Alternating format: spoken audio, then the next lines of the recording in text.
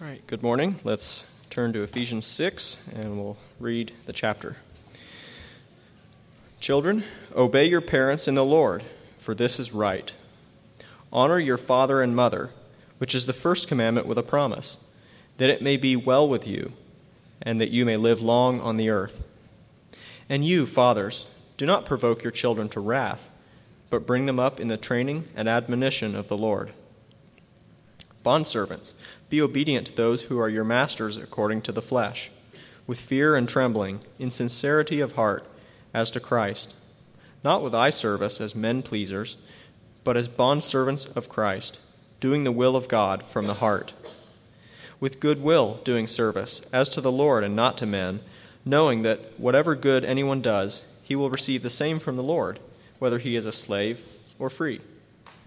And you, masters, do the same things to them, giving up threatening, knowing that your own master also is in heaven, and there is no partiality with him. Finally, my brethren, be strong in the Lord and in the power of his might. Put on the whole armor of God, that you may be able to stand against the wiles of the devil. For we do not wrestle against flesh and blood, but against principalities, against powers, against the rulers of the darkness of this age, against the spiritual hosts of wickedness in the heavenly places. Therefore, take up the whole armor of God, so that you will be able to withstand in the evil day, and having done all, to stand. Stand therefore, having girded your waist with truth, and having put on the breastplate of righteousness, and having shod your feet with the preparation of the gospel of peace. Above all, taking the shield of faith, with which you will be able to quench all the fiery darts of the wicked one. And take the helmet of salvation and the sword of the Spirit, which is the word of God, praying always with all prayer and supplication in the Spirit, being watchful to this end with all perseverance and supplication for all the saints, and for me, that utterance may be given to me, that I may open my mouth boldly to make known the mystery of the gospel, for which I am an ambassador in chains, that in it I may speak boldly as I ought to speak. But that you also may know my affairs and how I am doing, Tychicus, a beloved brother and faithful minister in the Lord, will make all things known to you, whom I have sent to you for this very purpose, that you may know our affairs, and that he may comfort your hearts. Peace to the brethren and love with faith from God the Father and the Lord Jesus Christ. Grace be with all those who love our Lord Jesus Christ in sincerity. Amen. You may be seated.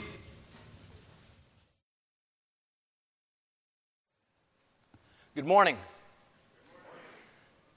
I think I heard it from this side. How about good morning? Good morning. There we go. Good, good. It is a good morning. It's great to be in the Lord's house. It's good to have the Word of God open before us. And I'm going to ask if you would to pray with me as we begin our study here and continue our study in Ephesians chapter 6. Let's pray together, church. Father in heaven, you've called us to stand in the battle, a battle that continues to endure while we have these earthen tents. And Lord, we look forward to the day when the battle is over and we get to spend eternity with you in heaven. We look forward to that day. Teach us, Lord, now all that the battle requires as a good soldier of Jesus Christ. And may we not grow weary in the midst of the battle, but instead, I pray, Father, we would press on toward the goal to win the prize for which you have called us heavenward in Christ Jesus. And as we press on, Father, may we do so continually strengthened by your power, standing, putting on the whole armor of God that you have so graciously given to us. Father, this day I pray that you would see that our feet are shod with preparation and readiness, a preparation that flows from the gospel of peace. And we pray all this in the name of Jesus. Amen. Well, Mark, you and I must have had the same idea because, this sure lends itself to some shoes, doesn't it? And so I just grabbed a potpourri this morning. These right here are some wonderful grass cutting shoes. They've been used many occasions. This is actually a referee shoe, all black. It's good for refereeing. It's not my shoe, however. It's a little big for my foot. But refereeing, we've got a cleat. What might you use a cleat for? Baseball? Yeah, some kind of athletic, football, soccer, perhaps. Okay. And we've got some other sundry items in here. These might be nice shoes to wear on a Sunday morning, perhaps. Right? All kinds of good shoes in here. We've got some boots. We've got some, these are nice just to slip on if you're going outside for a little while, right? Come in, you can flip them off, and they're pretty handy little shoes. You know, I was thinking about this, and I was thinking about the text, and it reminded me of my brother when he was playing. My brother actually played football at the high school level, and I remember the day when he was a very good wide receiver. Wide receiver, for those of you that don't know, is the person who runs out and catches the ball that's thrown to him. And he was playing wide receiver, and he would score. And after he would score, it was interesting to watch him because following his score, he would immediately run over to the sideline. Somebody on the sideline would throw him a shoe. And he would take off his right shoe and put on this other shoe. It was a kicking shoe.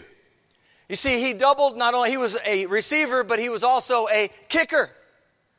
And so he had this shoe, and the end of the shoe, the toe of it had a little bend to it that lent itself to kicking a football. And so he'd score, he'd run over, they'd throw him the shoe, and you know, you only have a certain amount of time before you have to snap the next play. So it was sort of funny to watch after he'd score, go over, he'd be getting it, put it on, go out, he'd kick the extra point, and then they would kick off, and then he'd take the shoe off, he'd put his other shoe back on and ready to play receiver again.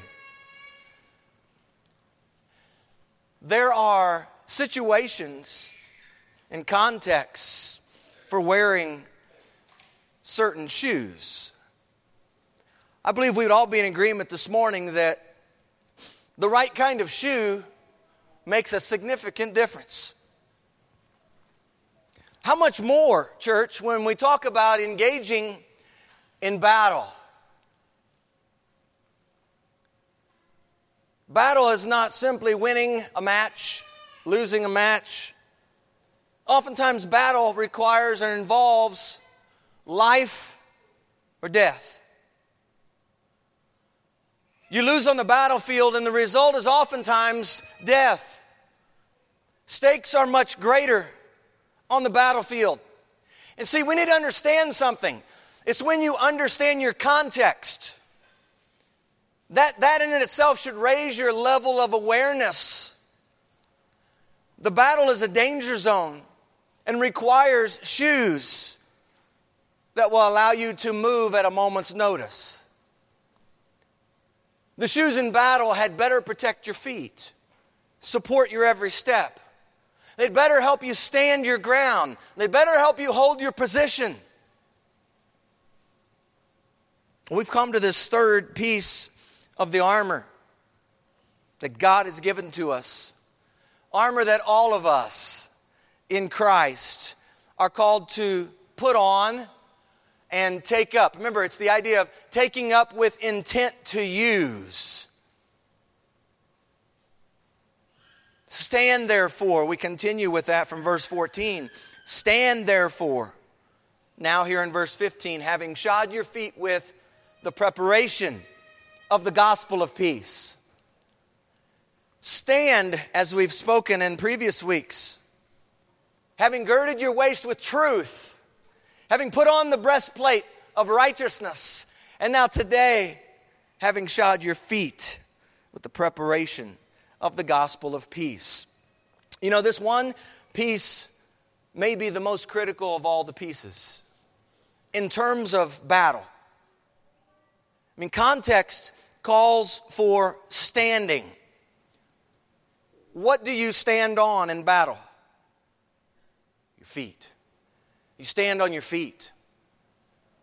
And while it's true that the battle, spiritually speaking, can and ought to be fought on your knees in prayer, it is also true that your feet play an integral role when called to stand, literally, to stand. We are in a battle that requires us to move from point A to point B. Most of us are not stationary creatures. We're on the move. And you know, it's interesting to be able to see, even in a young person. We've got a 1-year-old. And when you pick her up, and those of you that have had little ones and maybe still have little ones, there's something about holding them and feeling the bottom of their feet. I always especially enjoy that. Do you notice that there's something there about the bottom of the feet? When they're little, they're not walking on those feet, are they?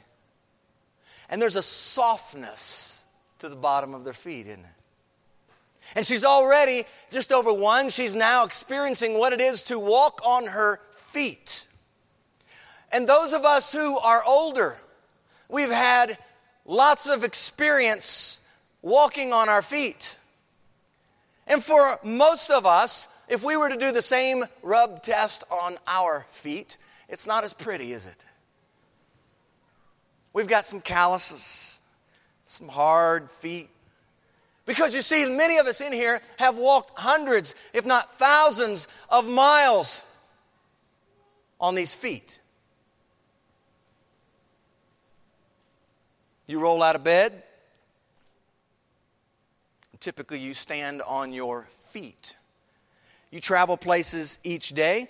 Your feet serve as the touch points from one destination to another. Think about that. Your feet. They're touch points from one place to another. So in a very real sense, the call to stand requires your feet. Amen? It requires your feet. God has given to you parts of the body, and they all function to form what we know as the human body. Each part in this body has a role, and the feet enable you to stand properly. One writer, I was reading some articles. I learned a lot about our feet this week. It was interesting. And there was one article I came across, and there was a lady. She was actually a chiropractor, and she wrote the following about our feet. And she said our feet are the most overused and misunderstood parts of our bodies. Our feet, she says, are the first shock absorbers. Whether we are walking, running, or jumping, and they must convey power to the rest of the body. The foot must be rigid enough to withstand propulsion, but also pliable enough to conform to numerous spatial arrangements. You see, church, in battle, propulsion, this idea of moving, propulsion is needed, and the ability to land, absorption, in numerous spatial arrangements is critical. The battle terrain is typically not flat, even surface, is it? A lot of times it's uneven, dirt infested, muddy, filled with stones, rocks, sand. God has created you with adaptable feet. Praise God. Stand, therefore, having shod your feet with the preparation or with the readiness of the gospel of peace. One of the commentators asks a question with each one of these pieces of armor. I especially like the question he asks with this piece. The question he asks is, am I prepared and ready to fight in this battle? Church, I would ask you this morning, are you ready and prepared to fight in this battle? The ESV translation I especially like here. It reads, as shoes for your feet, having put on the readiness. The word for preparation in the New King James, readiness is also a translation, a word that we could put in there. having put on the readiness given by the gospel of peace. See, what we're reading in Ephesians 6 is this listing of the whole armor of God. And part of this armor includes shoes to wear in the battle. We gird the waist with this belt of truth. We put on the breastplate of righteousness. We put on the helmet, we'll talk about, of salvation. We take up the shield, we'll get to next week, of faith. We hold forth the sword of the Spirit. What we're talking about, what we're reading here in Ephesians 6, is armor that God provides for His children to stand in the battle against the evil one. The shoes remind us, listen, the shoes remind us to be ready. To be ready. To be prepared. To be firmly grounded. Unlike the belt, the shoes need to be firmly fitted so the feet don't slide around. You see, the shoes are a necessary piece of the armor of God. They are a necessary piece of the armor of God. The soldier's shoes, let me just describe, as one writer says, about these shoes of the soldier. They were oftentimes made of leather and left the toes free. They had heavy studded soles and were tied to the ankles and shins with more or less ornamental straps. You might have seen pictures of these soldiers. These equipped him for long marches and for a solid stance. And while they did not impede his mobility, they prevented his foot from sliding. Another writer elaborates on the heavy studded soles, and he says, the soles were thickly studded with nails. This would give him a firm footing in case of attack. Stand, therefore, having shod your feet with readiness, with preparation, with firm footing.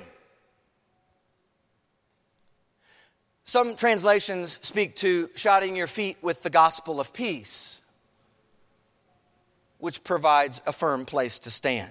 And there's truth that the gospel, right? There's truth that the gospel does provide a firm place to stand. But I believe what the text is advocating is a shodding your feet with readiness and preparation. Are you ready to fight in this battle? Church, I would want you to know that not only is this a necessary piece of armor, but there is necessary preparation called for. Necessary preparation.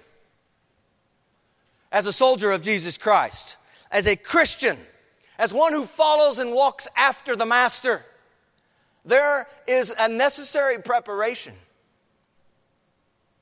You know, as I think about being ready, I was reminded of the days on the court getting ready for a new basketball season. I was thinking about this, and I was reminded that we would practice playing defense. We would practice playing defense. Now, I have to admit, as a player, it wasn't all that enjoyable to practice playing defense. Most players like to practice playing offense. We don't like to practice playing defense. We spent a lot of time practicing defense. The idea was to guard your man, remaining in a stance. A stance. You had to get in a stance. If you weren't in a defensive stance, you weren't able to effectively guard anyone. And if you couldn't guard people, you just didn't play. It was a pretty simple concept. If you wanted to play, you got in a stance. Being in a stance, church, demanded discipline. It meant learning how to play on your toes. Readiness on the court was playing on your toes, not sitting back on your heels. See, being in a stance was preparing to win.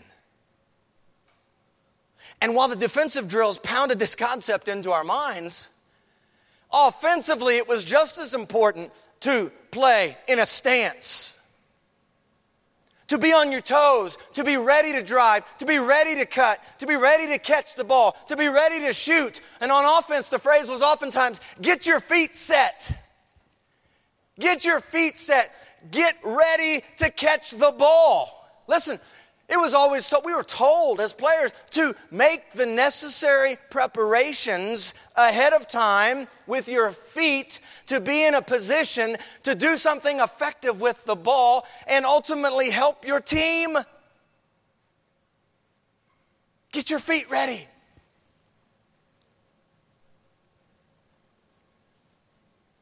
Friends, taking that illustration and applying it to our lives as Christians.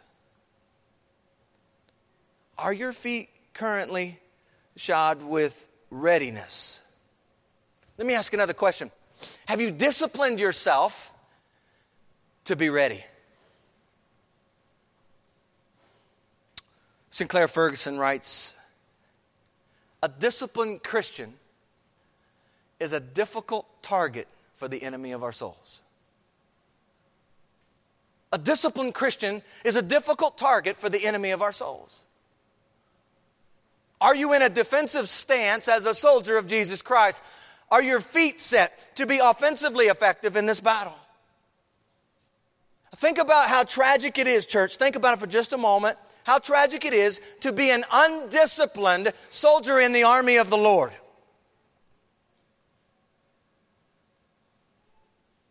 If you are not disciplined, you will find yourself an easy mark for the evil one's schemes.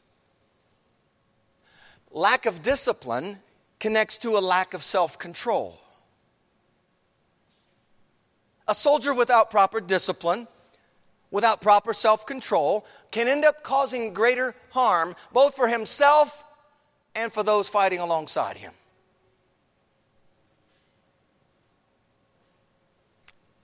Isn't this true, church, also in the context of church life? The body is to walk together, keeping in step together with the Holy Spirit. And to do so effectively, we must walk in the power of the Spirit and not in the flesh. The goal is to grow to maturity in Christ, who serves as our head, to whom we're all connected, being His body. Shod your feet with preparation and readiness.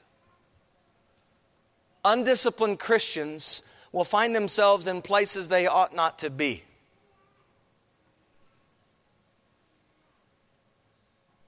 The proverb writer has much to say here. Proverbs 21:16. A man who wanders from the way of understanding will rest in the assembly of the dead. Proverbs 27:8. Like a bird that wanders from its nest is a man who wanders from his place. Proverbs 4:14 and 15. Do not enter the path of the wicked. Do not walk in the way of evil. Avoid it. Do not travel on it. Turn away from it and pass on. Proverbs 4, the last two verses of Proverbs 4, 26 and 27. Ponder the path of your feet. Ponder the path of your feet and let all your ways be established. What's that mean, to let all your ways be established? It means, I believe, to walk in the light where your life is seen for what it is. Let your ways be established. Do not turn to the right or to the left. Remove your foot from evil. And then Proverbs 7, in the context of that adulterous woman. Do not let your heart turn aside to her ways. Do not stray into her paths. Why?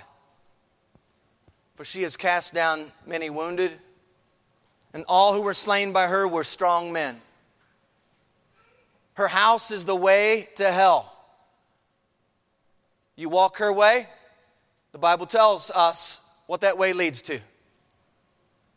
Her house is the way to hell, descending to the chambers of death. Shod your feet with readiness and preparation. Stop wandering around. No straying with your feet. Remove your foot from evil. Ponder the path of your feet. Where are your feet taking you, friends? At the end of Proverbs chapter 5, it says, "For the ways of man are before the eyes of the Lord, and He ponders all His paths."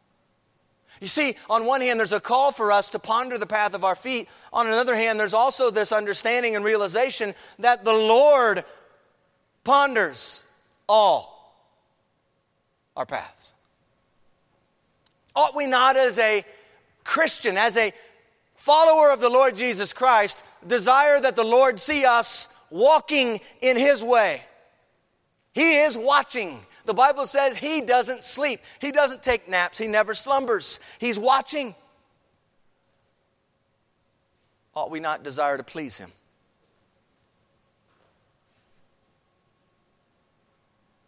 If the Christian is called to shod his feet with readiness and preparation in this battle, how does he attain to this? Is the text here just simply advocating some pull yourself up by the bootstrap mentality? No, I don't believe it is. The readiness and preparation called for with the shoes comes from the gospel of peace. We are to shod our feet with readiness, and that readiness, listen, that readiness flows out of the gospel of peace. So we see that the shoes are a necessary piece of the armor, just like all the other pieces that we're talking about. But our feet require necessary preparation in the battle. And listen, there's also, thirdly, necessary peace, P-E-A-C-E. Necessary peace to effectively stand in the battle. One writer says that the gospel of peace is the marvelous truth that in Christ we are now at peace with God and one with Him.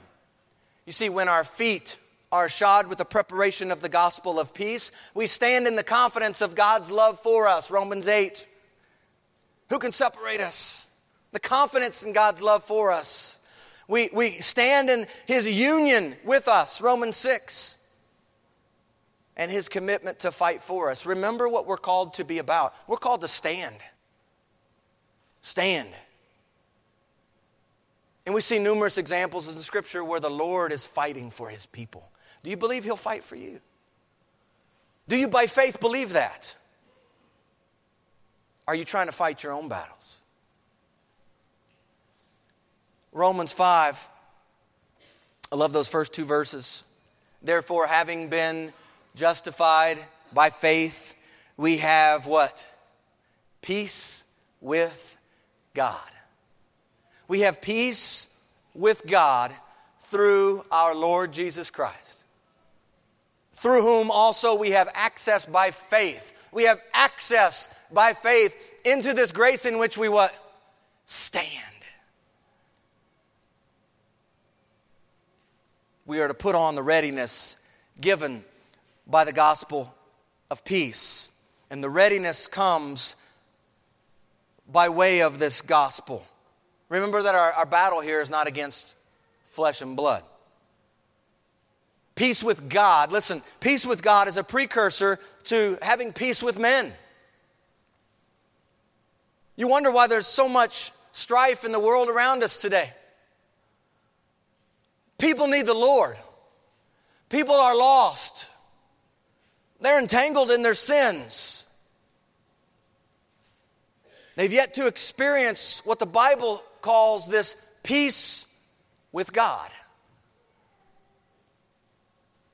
They might know about Him. They might have attended a church service or two. They might have actually heard a sermon on occasion.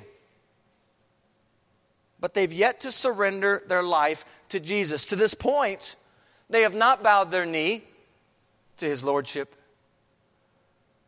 They have not repented of their sin, the very thing that's separating them from this peace with God.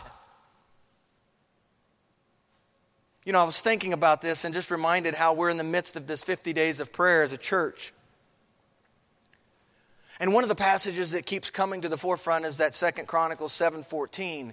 If my people, right? If my people who are called by my name will humble themselves and pray and seek my face and turn from their wicked ways, then I will hear from heaven. From heaven He's going to hear us. Forgive us. Heal us. See, the gospel of peace is the catalyst for a spirit of humility. Listen to this.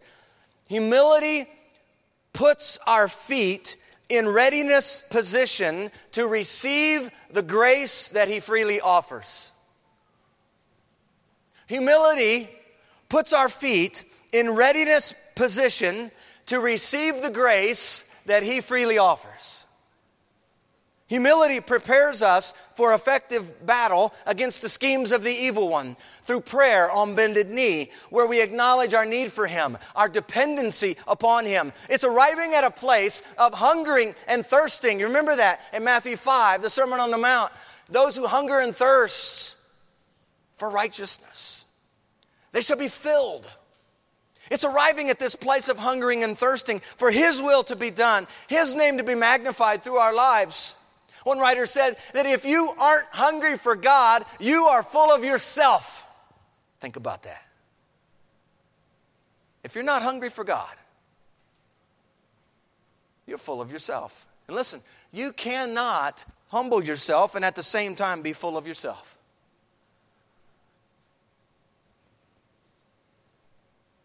The Lord's condition is humbling yourself, praying and seeking His face in conjunction with turning from your wicked ways.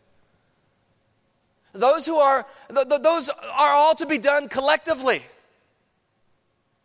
And the result is that the Lord will hear, the Lord will forgive, the Lord will bring healing.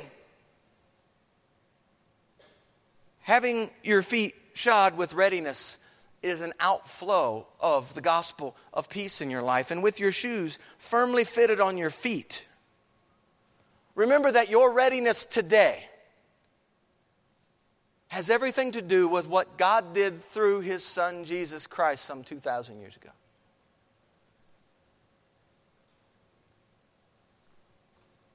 If you would turn backward in the book of Ephesians for just a moment.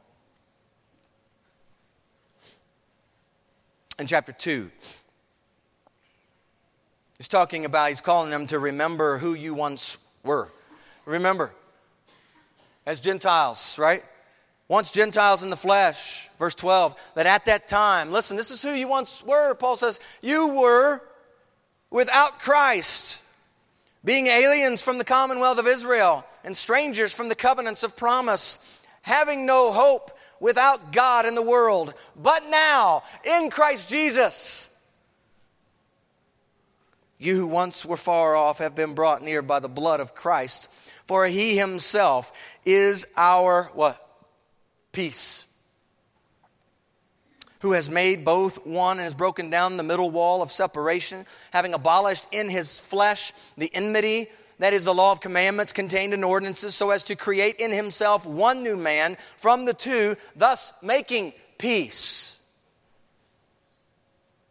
And that He might reconcile them both to God in one body through the cross, thereby putting to death the enmity. And He came and preached peace to you who were afar off and to those who were near. For through Him we both have access by one Spirit to the Father. He Himself is our peace.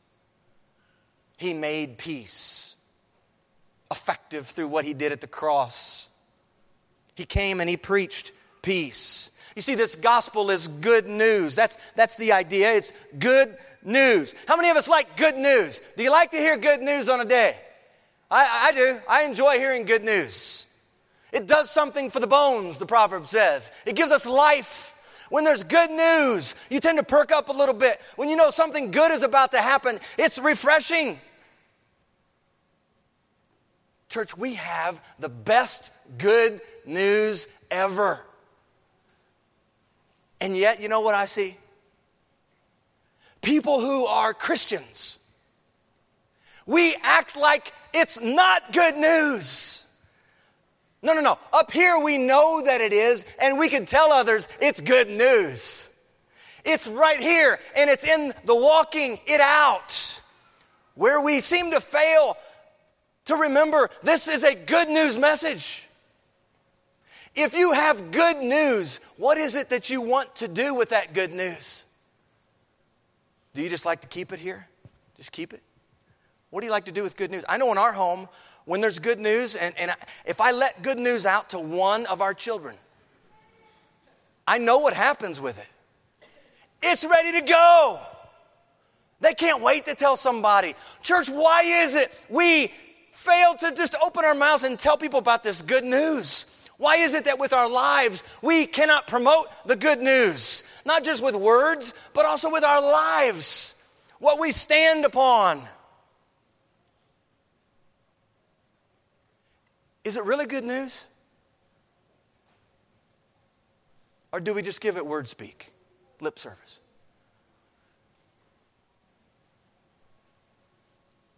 You know that angel that appeared that day to the shepherds, remember that? He announced the good tidings.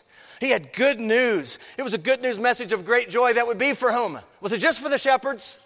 It would be for all people.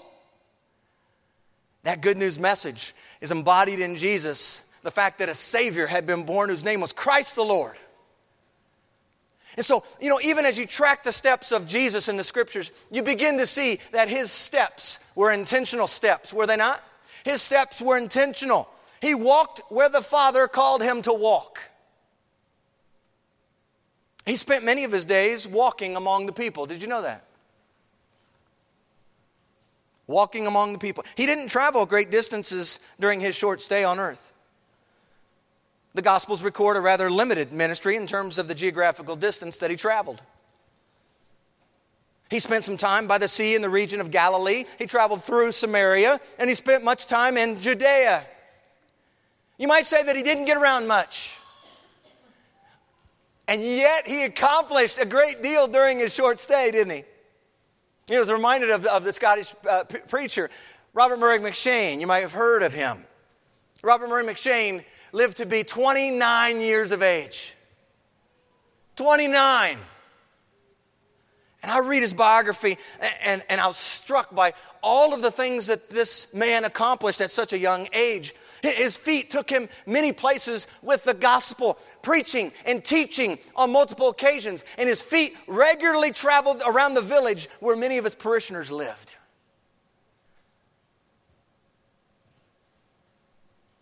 Not a one of us know the days ordained for us. What if we shod our feet with readiness and preparation right now? What if together, fueled by this peace with God, the peace that passes all understanding, this gospel peace that has the ability to guard your hearts and minds in Christ Jesus, what if when we put on our shoes for the battle, we thought of walking like Christ Himself walked? What if we regularly walked in the light and not in darkness? What if we consistently walked in the power of the Holy Spirit and not in the flesh? What if we walked in such a way that showed those around us that we really do have a purpose here on earth? We really do have a mission to accomplish. You see, friends, when you have peace with God, you take on the mind of Christ, and we'll talk about that a little bit more in weeks ahead. And life is lived differently now. It's literally walked out as a new creation. You no longer live, as Peter says in chapter 4, you no longer live the rest of your life and your time in the flesh for the lusts of men, but for the will of God. Peter says, for you've spent enough of your past lifetime in doing the will of the Gentiles when you walked in lewdness and lusts and drunkenness and revelries and drinking parties and abominable idolatries. He says, in regard to these, they think it strange that you do not run with them in the same flood of dissipation, speaking evil of you. Listen, Shod your feet with readiness. Readiness comes by way of the gospel of peace, this peace with God. When your feet start taking you to new locations in the days ahead, people are going to wonder, what's wrong with him? What's wrong with her? Why isn't she taking part in these things anymore? You see, when you choose to remove your foot from evil, when you choose to walk with the godly crowd instead of the ungodly crowd, critics are going to raise their voices, and the evil one is going to try his best to turn your steps away from the light. I was thinking about the story of the prodigal son, and I was reminded, that prodigal son, he spent all that he had, right? He went away, he spent it all, and where did he end up? Where did he find himself? In a slough of mud, working with a bunch of pigs. Great job, huh? Hanging out in the mud. And I was thinking about how this picture in the battle, what we're talking about, how he returns, when the Bible says he came to his senses, and he's going to go back, and he's rehearsing what he's going to say to his father. And I was thinking about how the evil one in this situation, he does not desire for us to return to the Father.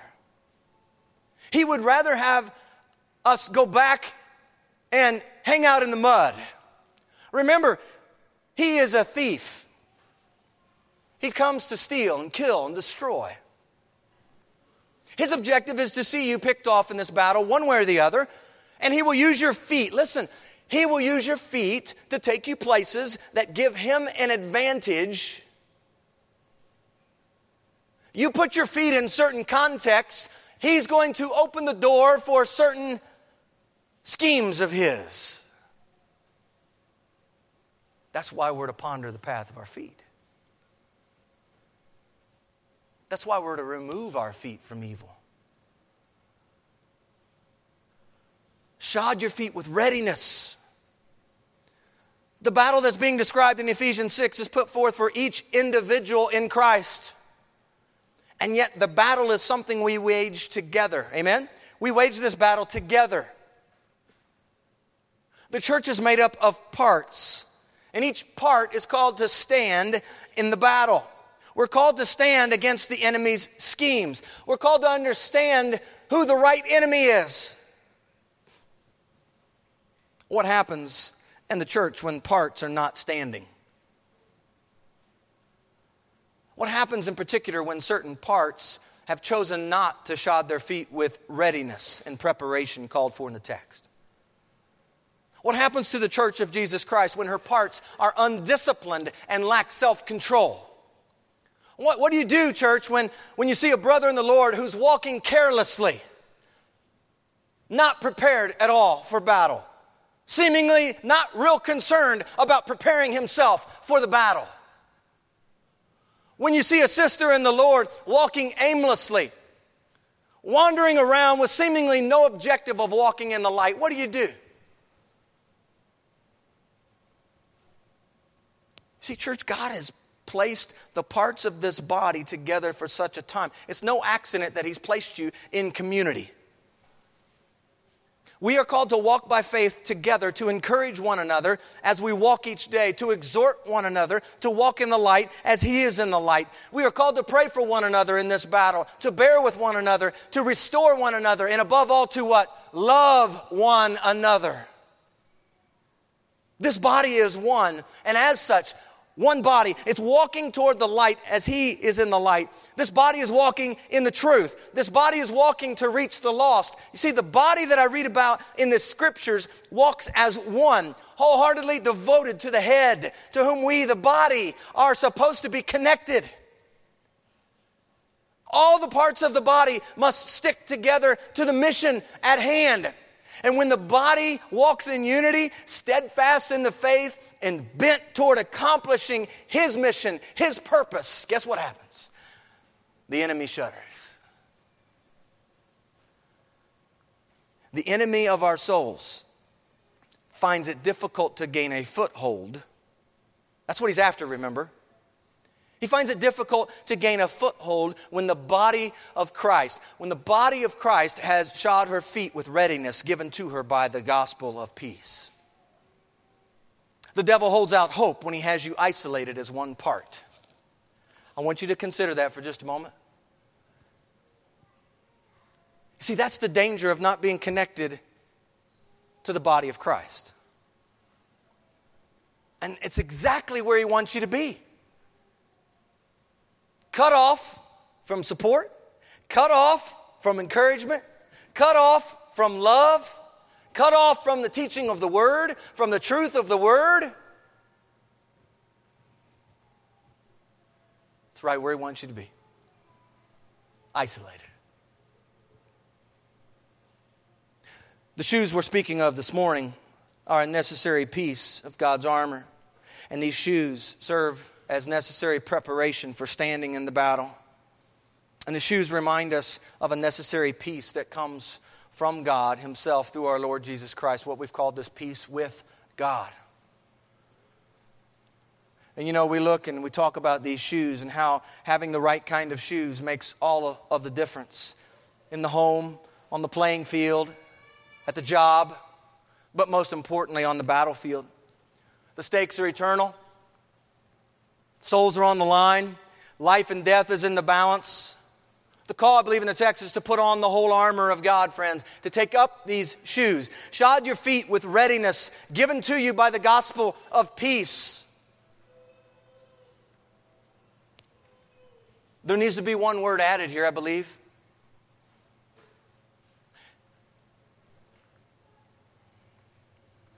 Before you can stand in this battle, you must be at peace with God. You must be. That's the driving force behind your readiness and preparation. You will never see your need to be ready in this spiritual battle until you see your need for Jesus. And your need for Jesus will only arrive as you see your need to be rescued. Your need for Jesus comes as you see yourself in need of a Savior. Your need comes as your eyes are opened to the devastating effects of sin in your life.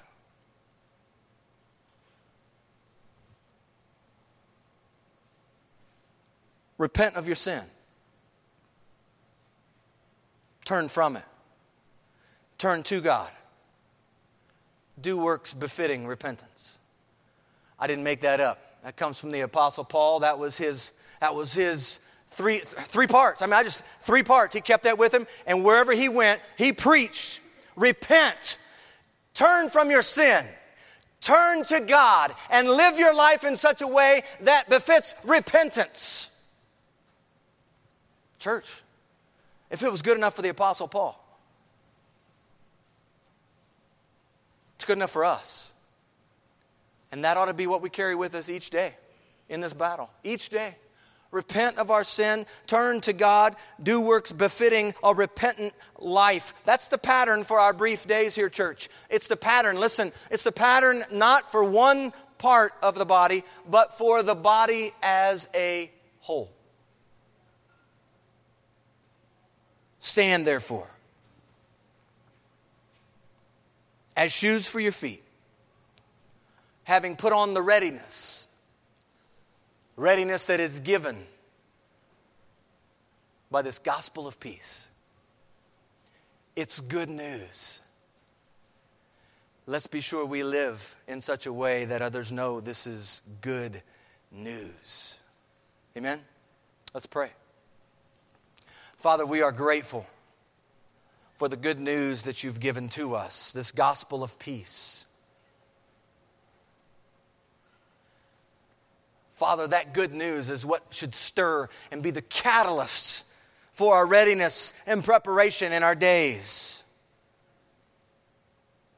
There ought to be a desire, Lord, for us to want to please you, to hunger and thirst for you.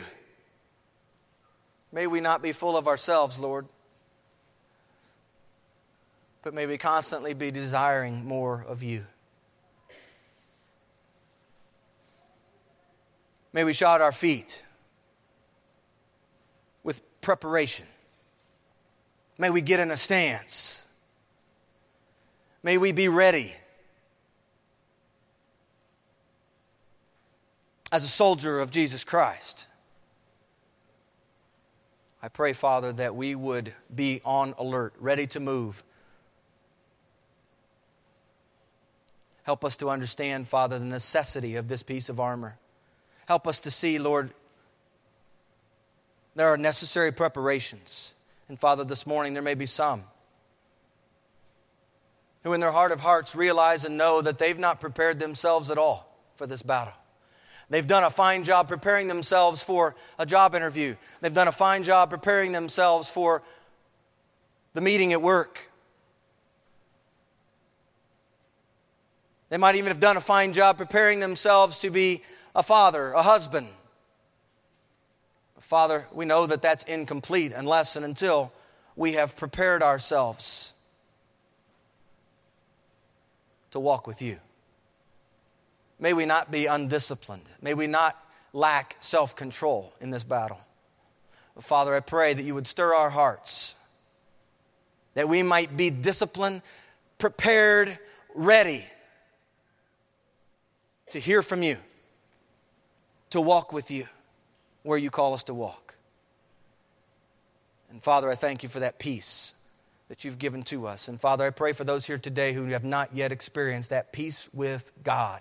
Father, you would open their heart, open their eyes to see and understand their need to repent of their sin, to turn from their sin, to turn to you, and to then live their lives as new creations, to live in such a way that their life reflects a repentant lifestyle. Each day of our lives, Lord, that we would walk with you, for it would be the desire of our heart to please you. We thank you, Father, for your good word, this word of truth that you've given to us. And I pray that we would not just hear these words today, but Lord, I pray your Holy Spirit would help us to walk, literally, walk these words out. And as we do so, Lord, I pray that you give us strength, that you would encourage us, that you would give us the confidence in the Spirit to walk by faith, trusting that you're fighting the battles for us as we stand upon your holy word. I pray this in the name of Jesus. Amen.